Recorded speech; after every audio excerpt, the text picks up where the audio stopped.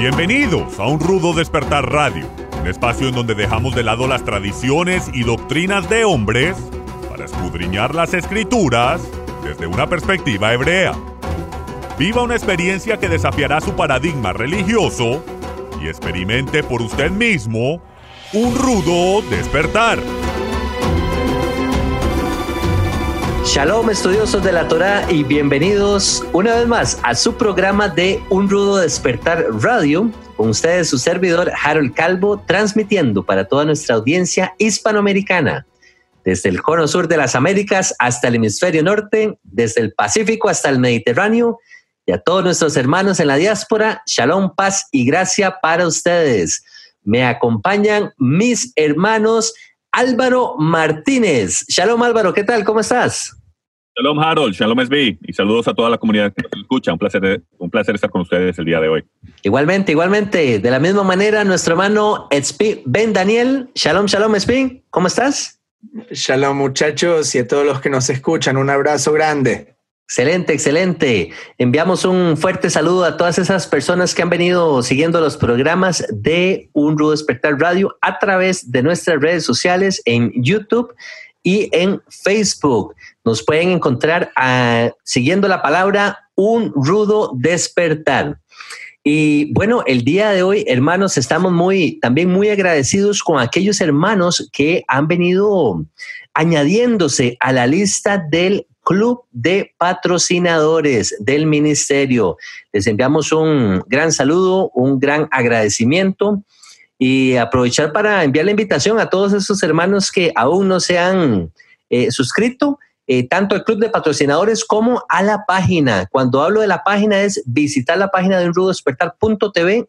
Pueden ingresar a la página y pueden suscribirse solamente ingresando su correo electrónico para que puedan recibir lo que vienen siendo las notificaciones del ministerio, tanto como lo que son programas de radio como los blogs. Así que, hermanos, no se lo pierdan. Y hermanos, el día de hoy tenemos un programa muy especial, el cual hemos titulado Los libros perdidos. Los libros perdidos. Entonces, ¿a qué vamos con este tema de los libros perdidos? Bueno, hemos venido compartiendo de una manera interna entre los hermanos del ministerio el tema del canon bíblico, cómo el canon bíblico se llegó a dar, cómo el día de hoy tenemos los libros que aparecen justamente en la Biblia que estudiamos, en las escrituras que tenemos al alcance al día de hoy, y cómo también hay cierta literatura que no fue incluida en este compendio de libros que manejamos al día de hoy. Entonces, bueno, empezar tal vez con una breve reseña histórica del mismo canon. Les mencionaba antes de iniciar el programa, hermano Etspi y hermano Álvaro, cómo es interesante cómo el canon llegó a tomar esta forma. Lo que a mí me llama mucho la atención es cómo en tiempos antiguos, donde evidentemente no tenían la Biblia que tenemos el día de hoy, estoy hablando desde tiempos de Israel, por ejemplo, que solamente tenían la Torá, y a medida que va transcurriendo el tiempo, ya cuando vamos llegando a los reyes y vamos llegando a los profetas de Israel, pues ya ese canon como que se va nutriendo un poco más. Pero en tiempos de Israel, en tiempos de Moisés, en tiempos de Josué propiamente, solamente manejan los escritos de Moisés.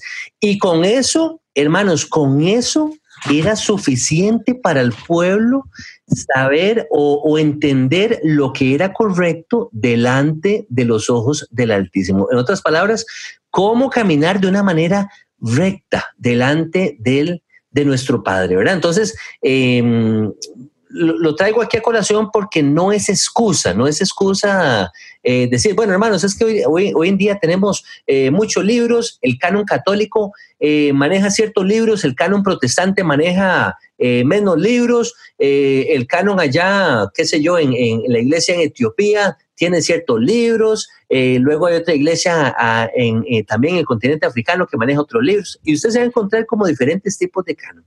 Pero al final entender que la base, que el fundamento de todas las escrituras vienen siendo esos primeros libros de Moisés. Posteriormente tenemos a los profetas que nos anuncian la venida del Mesías, la venida de un rey conquistador e incluso siervo sufriente, y ahí lo vamos a ir viendo en el programa. Y bueno, es muy interesante este aspecto de la historia del canon. Otro aspecto, hermano. A mí me gustaría proponer un pensamiento para cada uno, que es, ahora nosotros adquirimos una Biblia, tenemos en nuestra casa una Biblia que encontramos y puede que diga incluso en la carátula la palabra de Dios. Y uno lo ve como un libro, cuando en realidad adentro hay muchísimos libros y todo se considera que son inspirados por Dios, pero hay un grupo de personas específico que determinó cuáles libros son los inspirados y cuáles tal vez son menos inspirados. E incluso mucha gente se sorprenderá al saber que hay libros que ahora están en este canon que se encontraban en gran disputa en el siglo IV cuando el canon católico fue determinado. Libros como el de Apocalipsis, la segunda de Pedro, segunda de Juan, el libro de Esther. Hay muchísimos libros que no se sabía si iban a entrar ahí. Entonces, cuando uno ve la Biblia y dice, la Biblia es la palabra de Dios, de Génesis a Apocalipsis, pero uno tiene que entender que hay distintas escalas de inspiración, si se quiere, distintos mensajes. A veces hay libros, como decías, que son proféticos, otros libros son más históricos, tal vez, que no tienen tanta exhortación o mandamientos en sí. Entonces, para mí, lo principal es que la gente pueda llegar a ese entendimiento, que cuando estamos hablando de la Biblia, estamos hablando de distintos libros. Los libros que tenemos hoy no son necesariamente 100% los libros que manejaban en el tiempo de Yeshua o un par de siglos antes de Yeshua.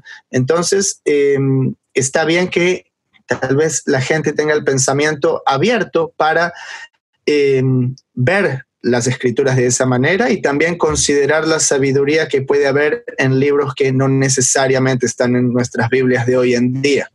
Así es, así es. Y tal vez en el caso mío, en el caso del hermano Álvaro, que tal vez traemos un contexto cristiano, ¿verdad? Un contexto más evangélico. Recuerdo escuchar desde el púlpito o incluso en la escuela dominical se nos instruye a que la Biblia, como decía el hermano Smith, la palabra de Dios y entra cierto temor, se nos transmite como un temor a no leer como más de la cuenta, más de lo que está fuera de la Biblia, y tampoco a dejar ningún libro de la Biblia por fuera, ¿verdad? Ninguno de los 66 libros, en caso del canon cristiano o protestante, no dejar ninguno de esos 66 libros por fuera. Y Dios guarde leer algún libro apócrifo, porque entonces como que ya estás transgrediendo, no sé, algún mandamiento. En el caso tuyo, Álvaro, ¿tú tuviste alguna experiencia parecida? ¿Tú sientes que podías tal vez leer más allá de los libros de la Biblia o tenías que someterte solamente a la Biblia? ¿Cómo fue en el caso tuyo?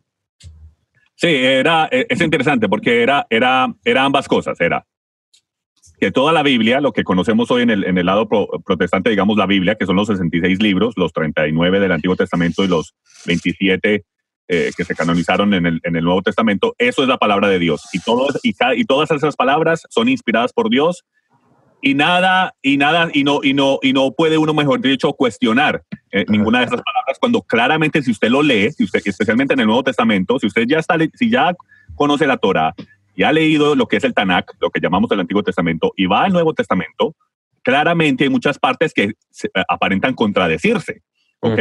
Que se contradicen, vamos a ser sinceros, hay partes que se contradicen. Entonces, ¿cómo me va a decir alguien a mí que esa palabra no se puede cuestionar ni dudar porque es inspirada por Dios? Cuando claramente está haciendo contradicción. Entonces, lo bueno es que cuando ya entendemos que lo que es inspirado por Dios en sí lo que él llamó su palabra y lo que dice Yeshua que él es, son esos primeros 5 libros, como mencionaste temprano. Y todo lo demás es añadidura o traer más contexto a lo que esos primeros 5 libros están tratando de decir. En el Nuevo Testamento, y lo discutimos una vez antes, yo lo que veo en el Nuevo Testamento, yo digo que eso es la palabra de Dios, es inspirado por Dios y el Padre está en el canon por alguna razón, porque el padre lo protegió y lo metió ahí, porque lo hicieron los hombres, pero digamos que el Padre tuvo que haber metido su mano, ¿no? Porque si no, todos los libros que están ahí es porque el Padre lo permitió, y los que no están, la pregunta es, bueno, ¿por qué el Padre sacó unos que si uno los lee, uno puede decir, bueno, de pronto estos libros sí también tienen la misma inspiración? Pero lo que quiero decir con todo eso es que lo que tenemos que tener claro es que si vemos algo, por ejemplo, en el Nuevo Testamento, que ya estamos hablando de que son libros escritos después de lo que los apóstoles, después de Jesús, después de Yeshua, que fueron inspirados por estos hombres de Dios, si hay alguna parte que se contradice, o pasan 2 cosas: o no lo entendemos o fue manipulado. Y eso yo lo digo más, y eso yo lo podría decir, esto sería más cierto decirlo de los libros del Nuevo Testamento que de los libros del Antiguo Testamento. Tiene mucho sentido. Ellos fueron también meticulosos en copiar cada letra y cada palabra de una manera que si está manipulado, entonces ya eso también, porque Dios permite tal cosa, ¿sí me entiende? Entonces, en la iglesia, todo eso para decir que en la iglesia sí, en la iglesia era el tema era que eso era inspirado, que no se puede tocar ni una sola letra, y los libros que están afuera del canón, que esos son, hay que tener cuidado porque de pronto son inspirados por el diablo. Entonces, así es, porque y eso a mí me da la sospecha de que hay una razón por la que no quieren que los lea. Entonces, eso para mí es, ahora me voy directamente, ahora que me decís que no los tengo que leer, quiero saber qué hay ahí. Exacto. Y eso es lo que me hace a mí. Y un gran ejemplo de eso es el libro, por ejemplo, de los Macabeos, que no entremos en un libro que no es, digamos, de teología, de cómo debo de creer, pero es un libro histórico que muestra la historia de lo que pasó con el pueblo de Israel, con lo que quedaba de Israel en ese tiempo, que era el pueblo judío, cuando los griegos quisieron básicamente aniquilarlos. Entonces, ¿cómo no vamos a leer un libro? ¿Cómo vamos a decir que ese libro es inspirado por el diablo?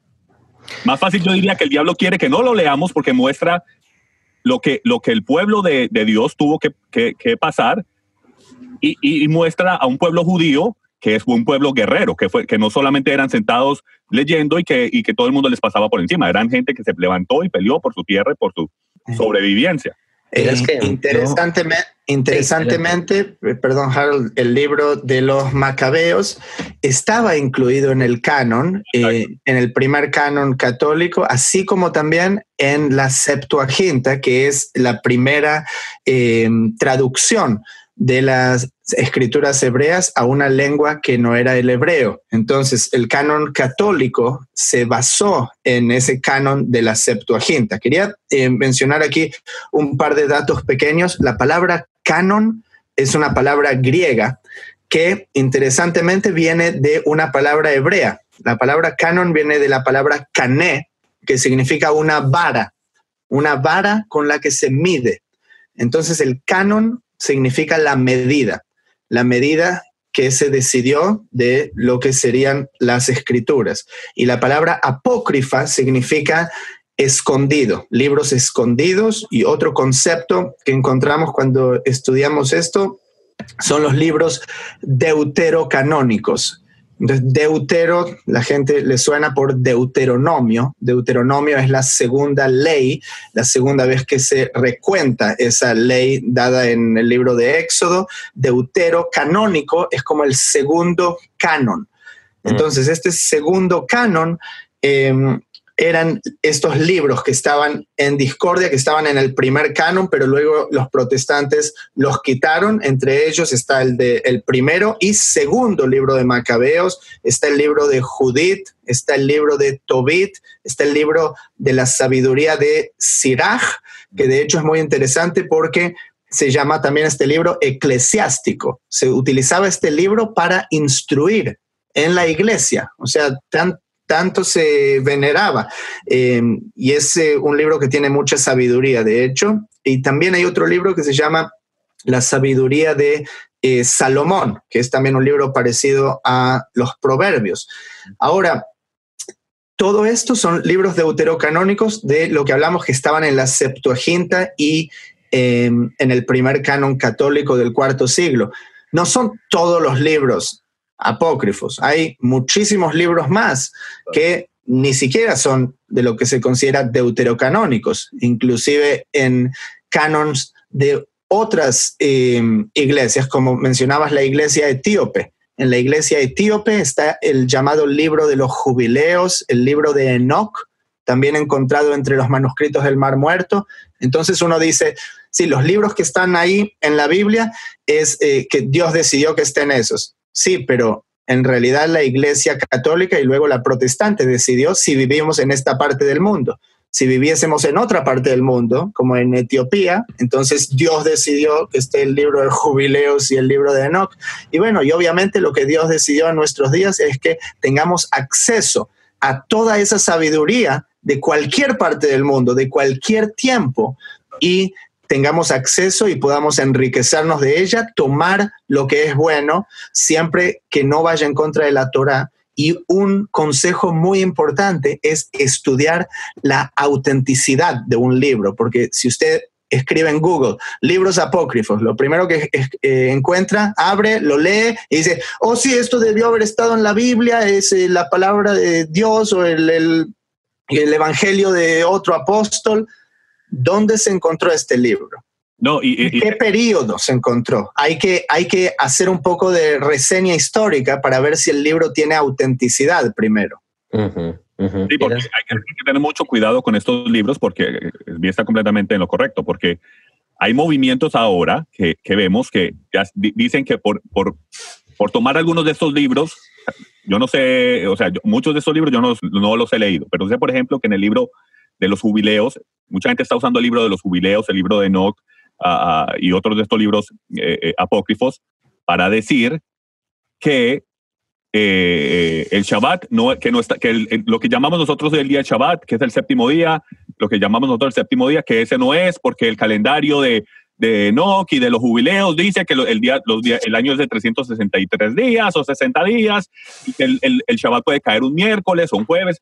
O sea, cuando ya entramos en esas cosas para mí yo veo eso, es más como que la gente quiere descubrir algo nuevo, inventar algo nuevo, como para, no sé si es por querer dar nombre, por quererse dar nombres o por querer, no sé exactamente la razón. Aquí decimos encontrarle 5 patas al gato. Exacto, pero cuando ya entramos en esas situaciones de que el Shabbat no es lo que hoy en día nosotros llamamos el Shabbat, lo que a través de la historia todo el mundo ha llamado el Shabbat, que no es el Shabbat, que en nuestro calendario grecorromano puede caer un miércoles o un jueves, o sea, ya cuando empezamos a irnos por afuera, por eso lo más importante, por eso es que la base siempre tiene que ser la Torá, esos primeros 5 libros, y lo que se caminó en esos primeros 5 libros. Cuando usted se empieza a salir de esa cerca, exacto, entonces ya ahí tenemos problemas. Entonces, por eso hay que tener mucho. Miren, solo con los 66 libros que tenemos es suficiente para estudiar el resto de nuestros días.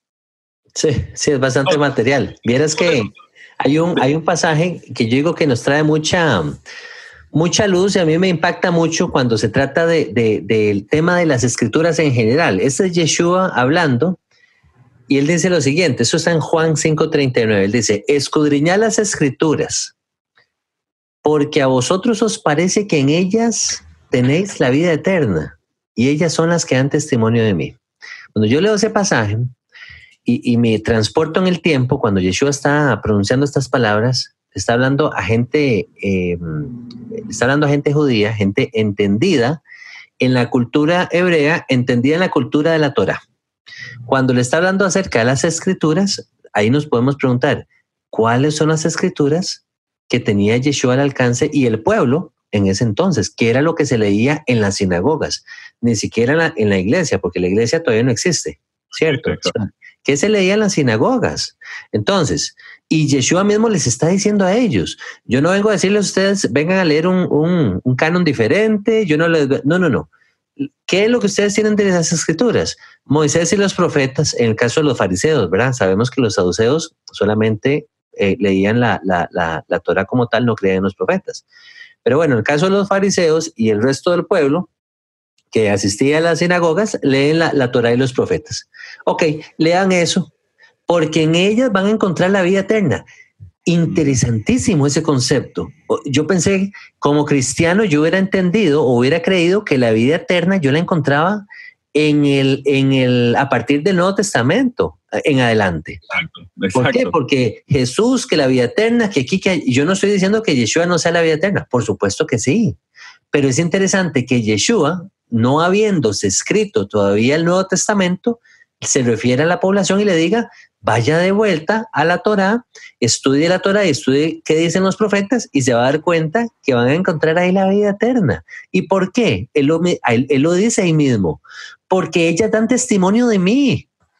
Claro, él es la vida eterna y vamos a encontrar a la figura del Mesías en múltiples episodios, ocasiones, tanto en la Torá como en los profetas, que en las fiestas del Señor nos anuncian la venida del Mesías, bueno, cuántas cosas, sacrificios, el Pesach, un montón de cosas. Entonces, a mí me cautiva ese pasaje, me gusta muchísimo.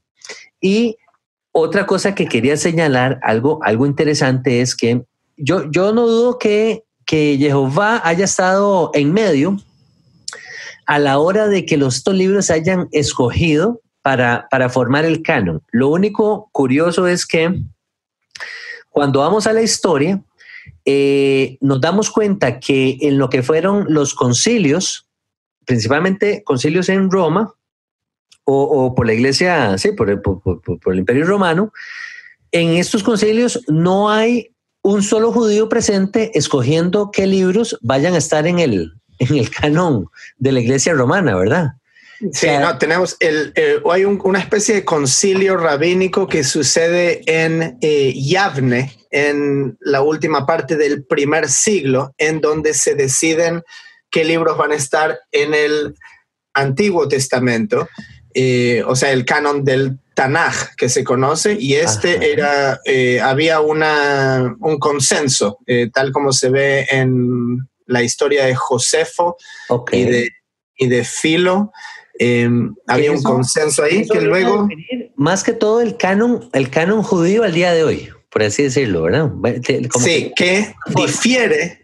Interesantemente, difiere también del canon, no era exactamente un canon, pero de los libros que se tradujeron en lo que se conoce como la Septuaginta, más de 250 años antes de que se decidió eso. Entonces, también como tenemos el lado católico, en el judaísmo también había ciertos intereses y ciertas presiones políticas para incluir o dejar un libro. Por ejemplo, para mí no es casualidad que durante el Imperio Romano se haya quitado el libro de los Macabeos del canon judío. Ese libro no está en el Tanaj. Celebramos Hanukkah, pero solo a través de una historia talmúdica que cuenta un resumen del libro de Macabeos.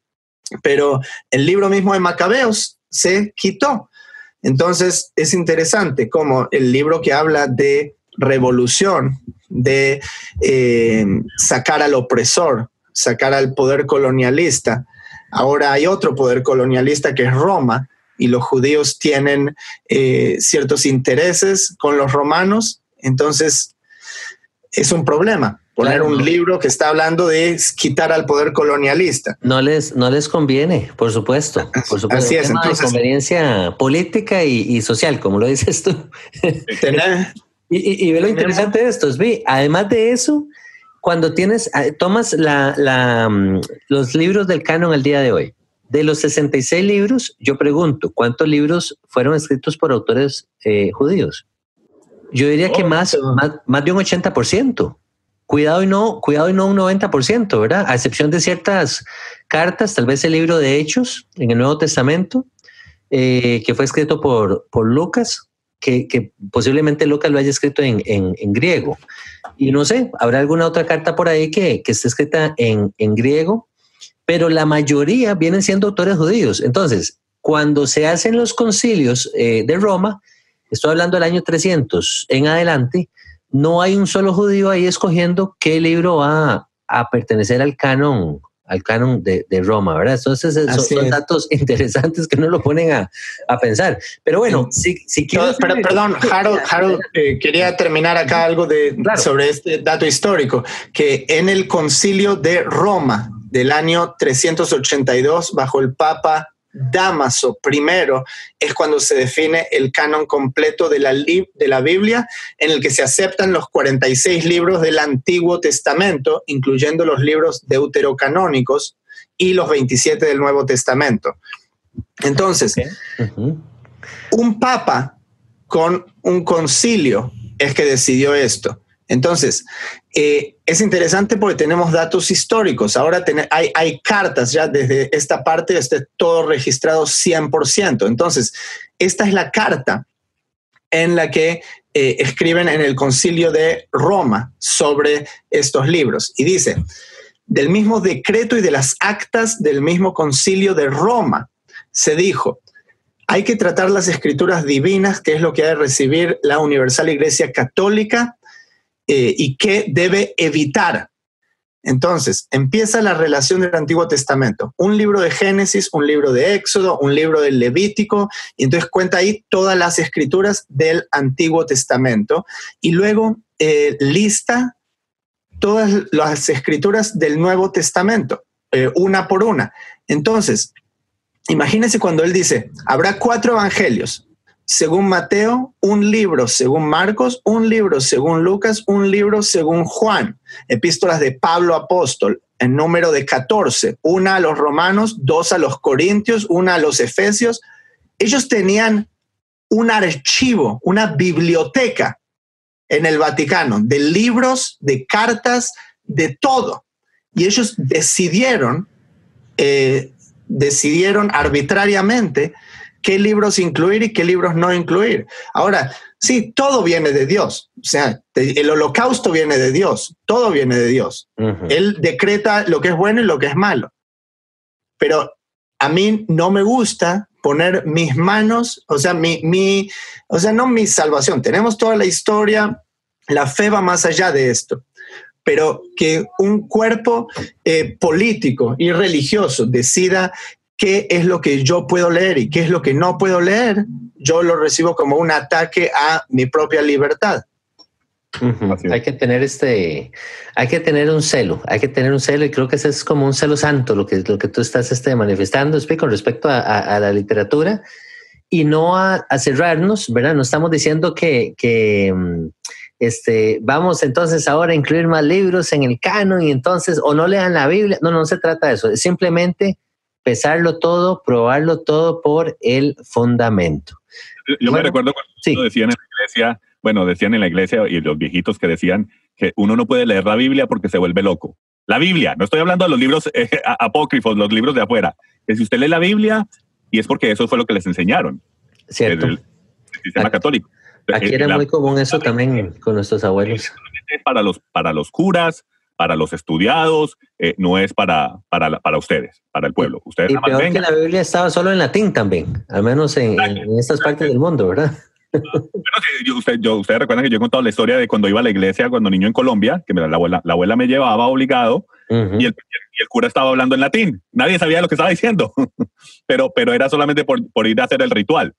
Exacto. Y se dice que predicaban hacia el altar, no hacia la audiencia. Entonces, exacto, dándole la espalda. De espaldas. Pero bueno, interesantísimo este tema. Hermanos, vamos a hacer una pausa comercial y ya regresamos. Quédense con nosotros. Toda la misión que nuestro ministerio lleva a cabo no sería posible sin el apoyo financiero de nuestros patrocinadores. Ustedes son parte esencial de nuestro equipo. En agradecimiento, hemos formado el Club de Patrocinadores Un Rudo Despertar.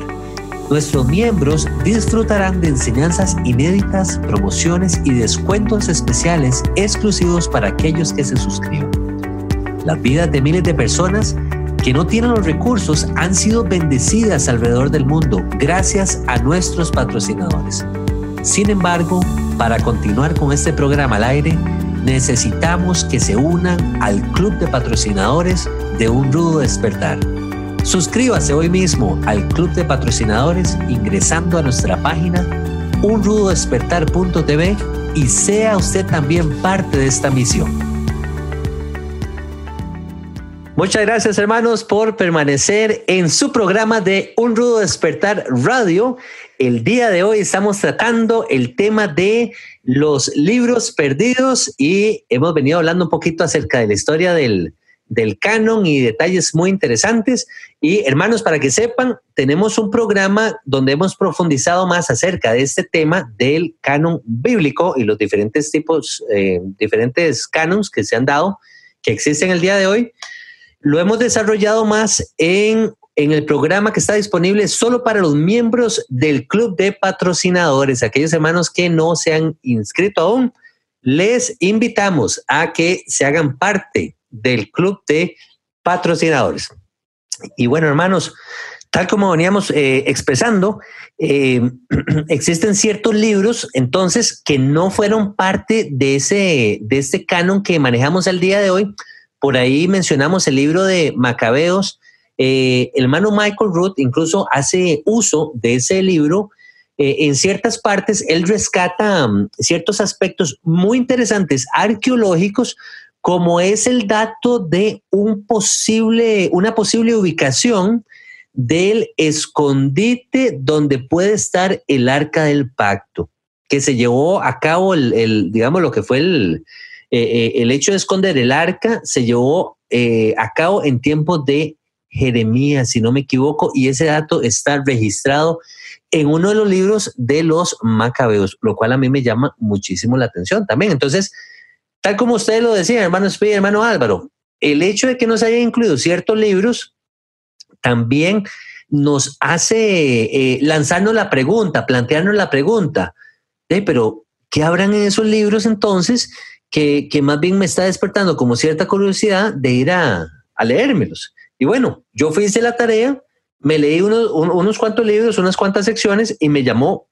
grandemente la atención porque, por ejemplo, les voy a dar un ejemplo. El libro de la sabiduría que hablaba el hermano Spey por ahí, que creo que está dentro de los libros apócrifos también. El relato es interesantísimo porque está muy, muy apegado de cómo Jehová salvó a Israel de mano de Faraón y del celo que hay que tener contra la idolatría y prácticas paganas que no agradan a Jehová.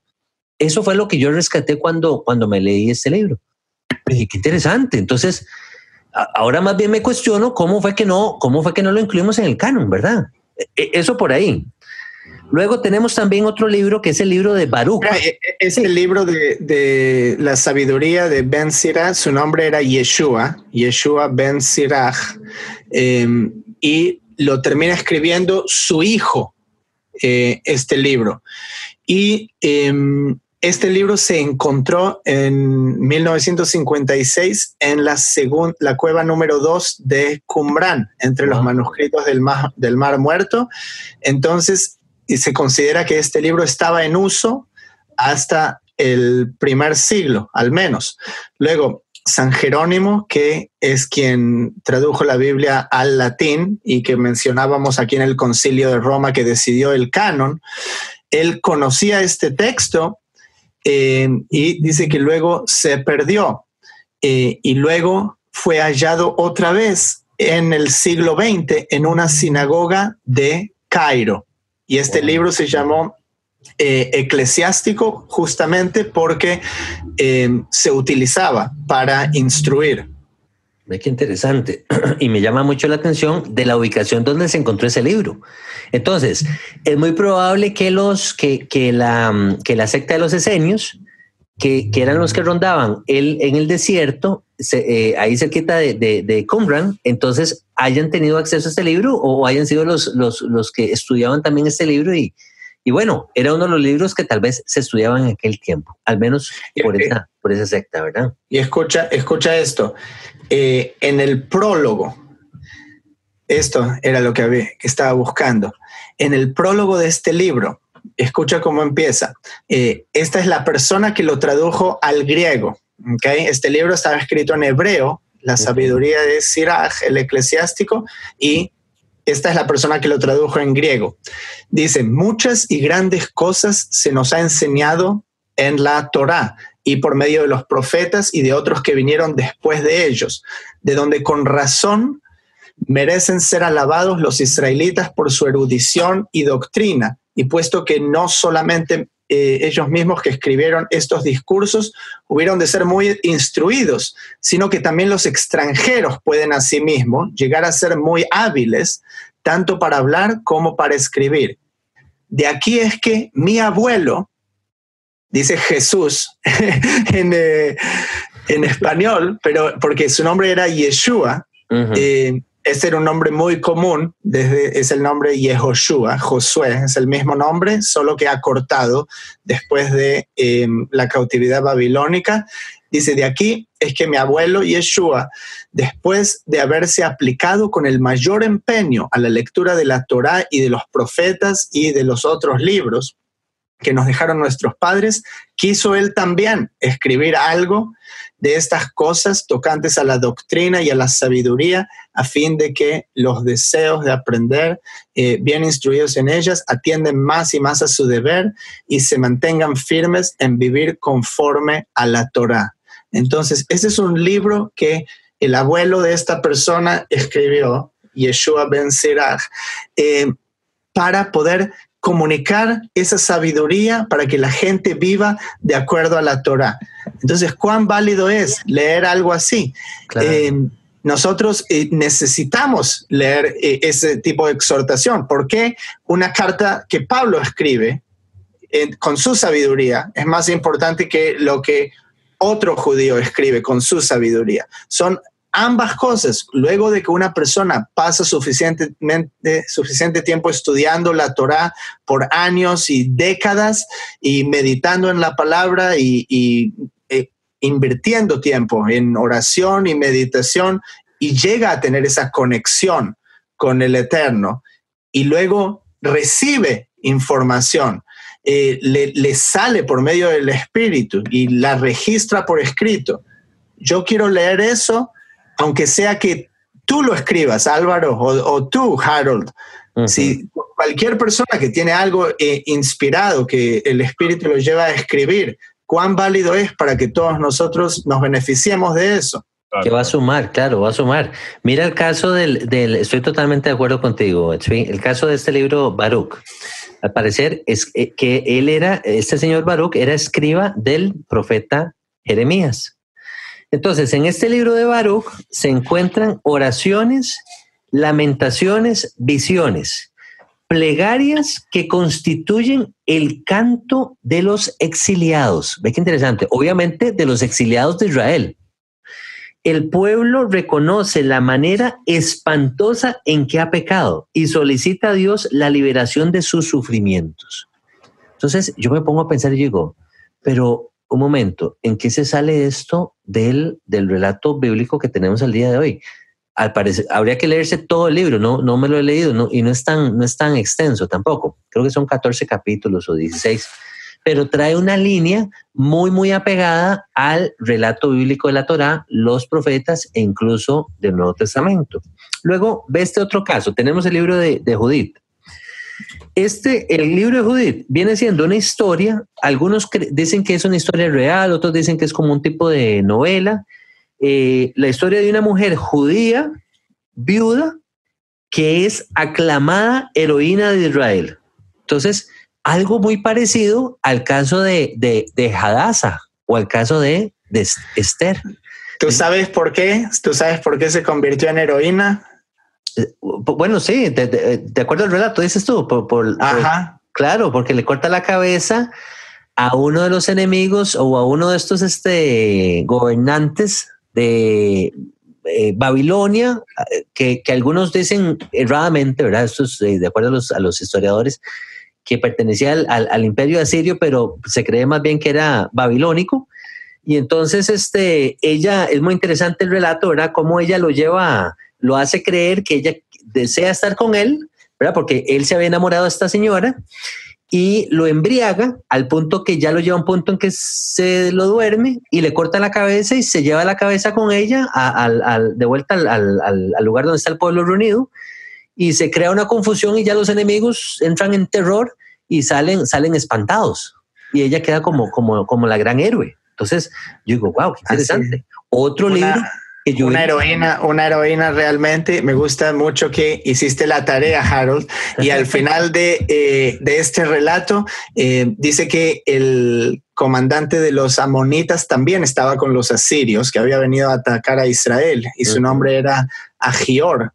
Y dice al final, impresionado a la vista de la cabeza decapitada del líder de los asirios y sorprendido por las buenas nuevas, Agior, que era el jefe de los amonitas, confesó su fe en el Dios de Israel y se hizo circuncidar en el momento. Wow, esa parte no la leí. A la gente pregunta, ¿es importante la circuncisión? Él lo hizo en el momento, ahí, todo por el mismo precio. Al descubrir lo sucedido, el enemigo huyó a la desbandada. Israel acudió en todas partes para saquear los despojos. El sumo sacerdote acudió en persona desde Jerusalén para felicitar a la heroína.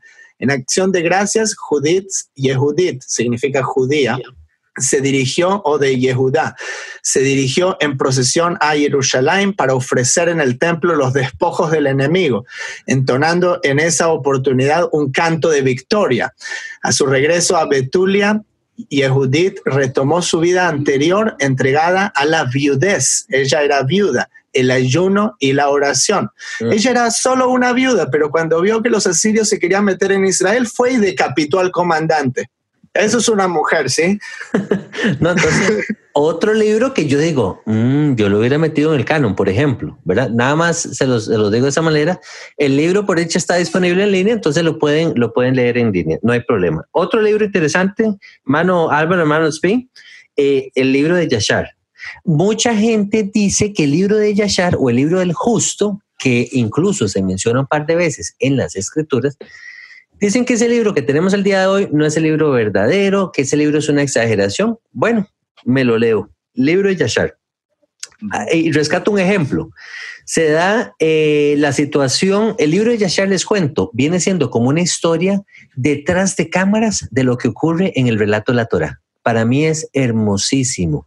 Es hermosísimo. Y sí, hay partes que parecen exageraciones, como la que le voy a mencionar ahorita, que viene siendo el caso de Simeón y Leví, que se unen y entran a una ciudad y matan y entonces saquean la ciudad. La gente dice, pero qué raro, suena un poquito exagerado eso. Lo que pasa es que vas al relato de la Torá y te das cuenta que Leví y Simeón tienen una participación, entran a una ciudad y eventualmente Jacob como que les resiente el hecho de que ellos hayan hecho este acto que ellos llevaron a cabo, al punto que en las bendiciones, en Génesis 49, cuando Jacob bendice a sus hijos, él los describe como hombres aguerridos, ¿verdad? Entonces no está tan lejos de lo que cuenta la Torá como tal. Y otro ejemplo rápidamente es el ejemplo de cómo en las escrituras vemos que se le cantaba al rey Saúl que él mataba a sus miles y a David se le cantaba que él mataba a sus 10,000. Entonces, ¿cuál exageración? Me pregunto yo. ¿O están exagerando también en el libro de Samuel cuando se cantaban se hacían estos cánticos para el rey Saúl y para el rey David? Yo sí creo que ellos tuvieran la potestad de matar a tanta gente con sus manos. Ellos eran entrenados en el arte de la guerra, por ejemplo. Y es un relato que lo encuentras en el canon bíblico actual, ¿verdad? Pero bueno, el libro de Yashar no aparece en el canon bíblico actual. Luego está el libro de Enoc, que nos habla de los gigantes y las barbaridades que cometieron contra la humanidad. Pero ese mismo relato lo encontramos en Génesis 6 y luego vemos una limpia de parte del Altísimo haciendo enviando el diluvio, ¿verdad? Porque el hombre se había pervertido. Lo que pasa es que, como les digo, estos libros, tanto Yashar como Enoc, como que vienen contando cositas detrás de cámaras que no nos cuenta la Torá como tal. El consejo que yo les doy es, léanlos, fíltrenlos por la Torá Y bueno, que el Padre nos guíe, ¿verdad? Yo les quiero animar a que lean también el libro de Esdras en los apócrifos. Hay 2 libros ahí, el primero de Esdras y segundo de Esdras. En el segundo de Esdras habla de, así lo dice clarito, habla de que dice que las 10 tribus que no quisieron obedecer los mandamientos de Dios, que el Padre los regó entre los impíos, que después decidieron alejarse de los impíos y irse a una tierra que nunca ha sido ocupada por hombres, y dice que el Padre les secó los mares para que cruzaran a esa tierra. Está hablando de las 10 tribus, o sea, esto es algo que lo que todos nosotros nos podemos identificar. Que ellos se van para estos lugares y van y para guardar las leyes que no quisieron guardar, por las cuales fueron dispersos. Wow. Y que en los últimos días que el Padre va a mandar a su Hijo, este es un libro que fue escrito, que se cree que hay manuscritos escritos de que se cree que fueron 300, 400 años antes del Mesías. O sea, Yeshua todavía, en este libro, cuando este libro fue escrito, Yeshua ni siquiera está en la imagen, no ha aparecido todavía. Dice que el Hijo, que Él va a venir, va a destruir a los impíos, que el Padre va a volver a secar esos ríos y que esas 10 tribus van a regresar otra vez a su tierra. Wow, qué hermoso. Es como un libro profético eso, Álvaro. Exacto. Y lo interesante es que habla de que eso va a ocurrir en los últimos días. Este pensamiento de las 10 tribus y todo esto es algo que no es nuevo. Obviamente siempre han habido paquetes que han conocido, han entendido, y el judaísmo, en el judaísmo ortodoxo, ellos rezan 3 veces al día para que regresen las 10 tribus perdidas, aunque ellos no quieren reconocer que somos nosotros los cristianos. Pero esto ya está escrito mucho antes del Mesías. De que es interesante, como de verdad que van a dispersar, que iban a ir a una tierra que nunca había estado ocupada por hombres, y que en los últimos tiempos que el Padre va a volver a secar en los mares para que crucen caminando. Es que es ¿cómo se llama? Son datos, es evidencia que encuentras incluso en otros profetas. Moisés habló de eso, de que íbamos a caer en rebeldía, de que íbamos a ser dispersados. O sea, no son datos que vayan contrarios al relato bíblico al cual tenemos acceso al día de hoy, ¿verdad? Yo les quería comentar así rápidamente, antes de porque el tiempo nos está ganando también, acerca del libro de Tobías. Y este libro lo dejé al final. Conversaba con Espi antes de empezar el programa que si el título del libro o el nombre del libro era Tobit o el libro de Tobías.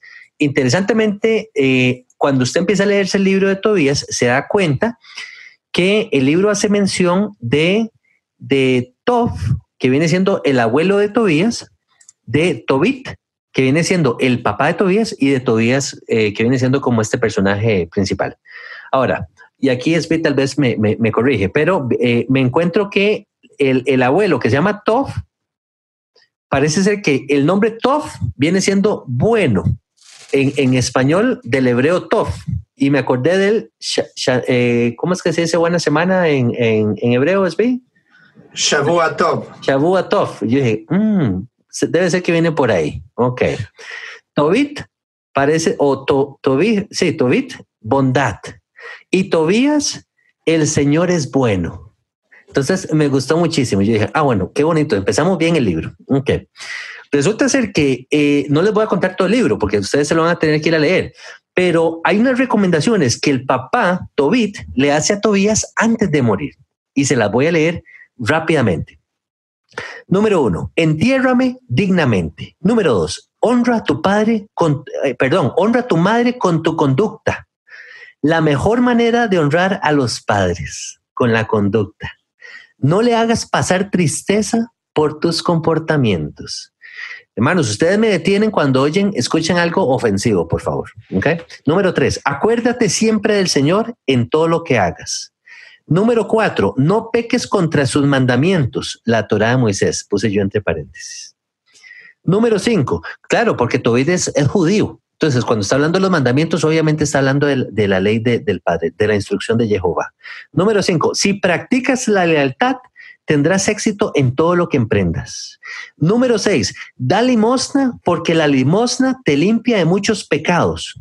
Y me di cuenta que por ese punto el libro no entró en el canon. Entonces ve qué interesante, me puse yo a analizar y yo dije, da limosna porque la limosna te limpia de muchos pecados. Yo pregunto, ¿cómo expiaba el israelita su pecado en tiempos antiguos, hermanos? A través de los sacrificios. ¿Y qué eran los sacrificios? Ofrendas a Jehová, ¿o no es cierto? Entonces hay que entender el principio de lo que Tobit, el papá, le está diciendo a Tobías. No le está diciendo algo ajeno a lo que nosotros hemos llegado a entender a través de la Torá. Entonces no anda tan lejano el tema de la limosna.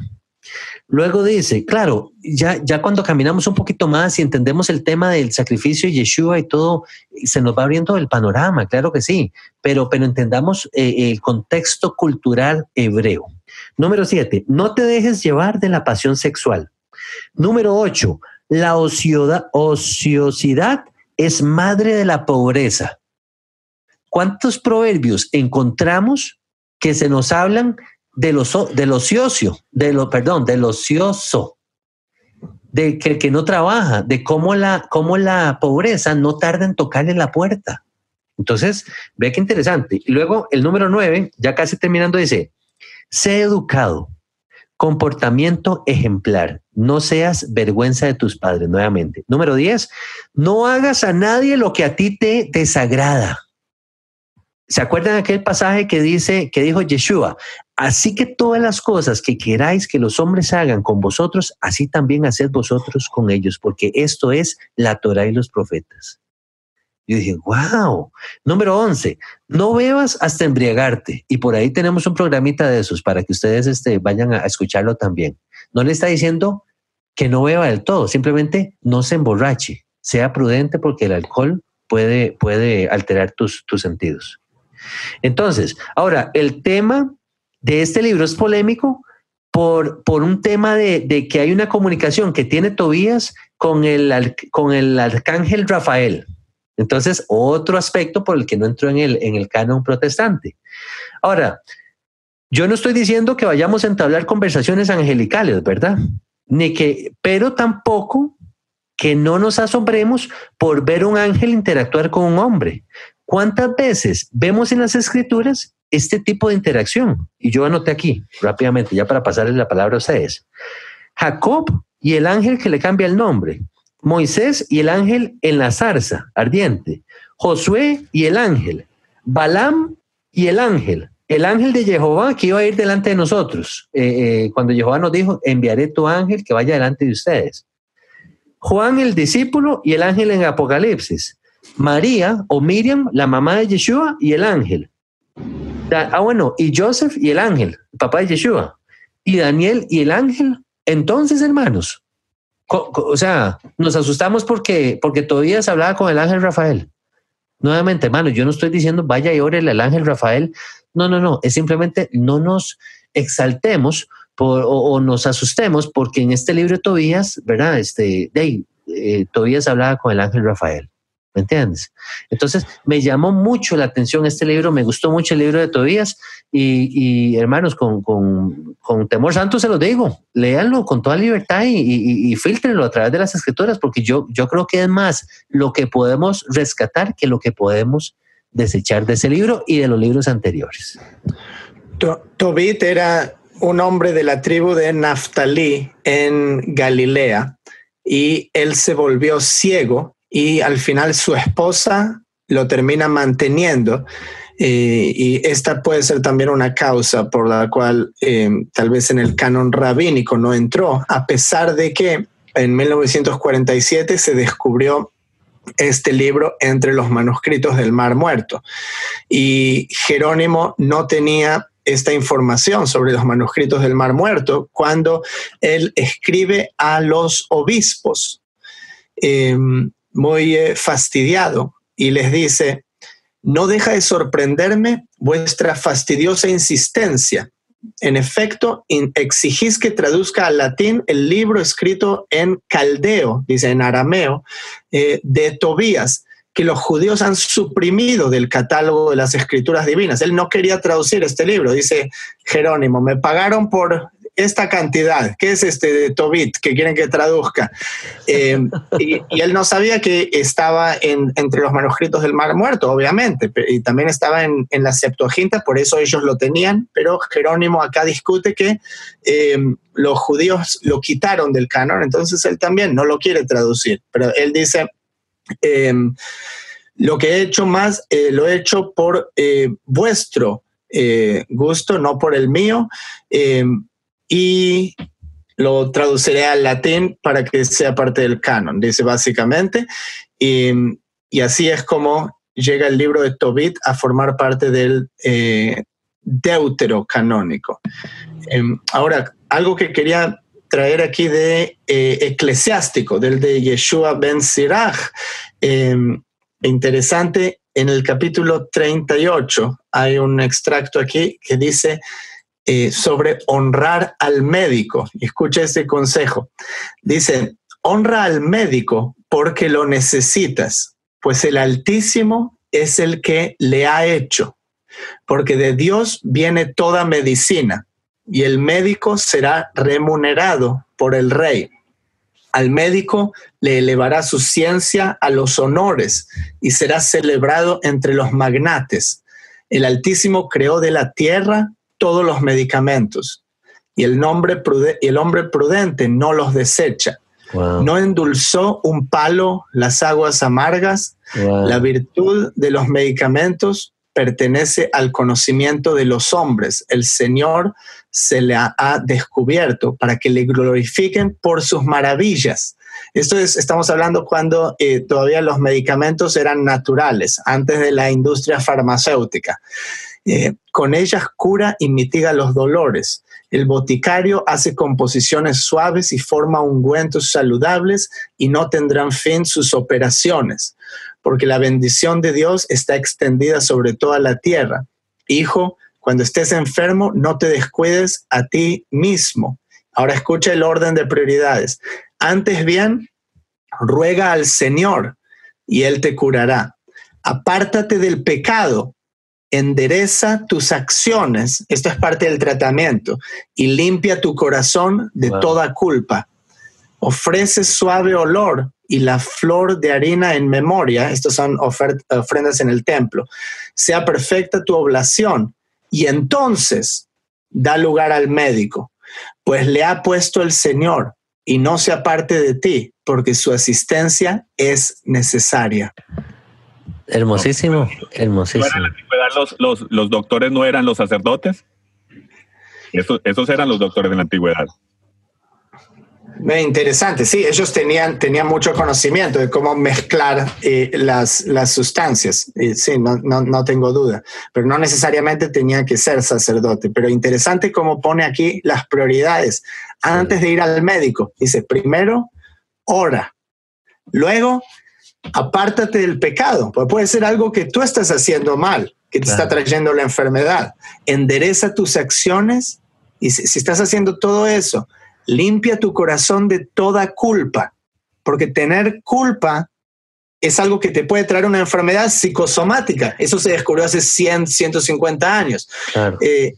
Luego ofrecer sacrificios, ofrecer ofrendas en el templo cuando estaba el templo. Prescrito por la Torá. Ajá. Y después de hacer todo eso, ve a visitar al médico. Bueno, ¿y qué decía Yeshua cuando sanaba a alguien? ¿Qué era lo primero que le decía? No le decía, ok, chao, gracias, digo, que esté bien, cuídese. No, le decía, vete y no peques más. Y ve y preséntate en el templo en ocasiones, le decía. Ve y lleva tu ofrenda para que, ¿verdad? Para dar el testimonio. Qué interesante, ¿ah? Qué interesante, hermanos. Vieras cómo me ministró todo eso que compartiste, porque yo lo veo como principios del reino, así como lo mencionaba el hermano Álvaro. En el reino que vivimos al día de hoy, el reino del mundo o el sistema del mundo, ¿qué es lo que hacemos al día de hoy? Te enfermas y lo primero que haces, o sea, agarras esa lista que nos dice y lo haces al revés. Vas al médico primero. Así es. Busca la farmaquía. Luego oras para que el Eterno te mande dinero para pagarle al médico. Y para comprar las medicinas químicas.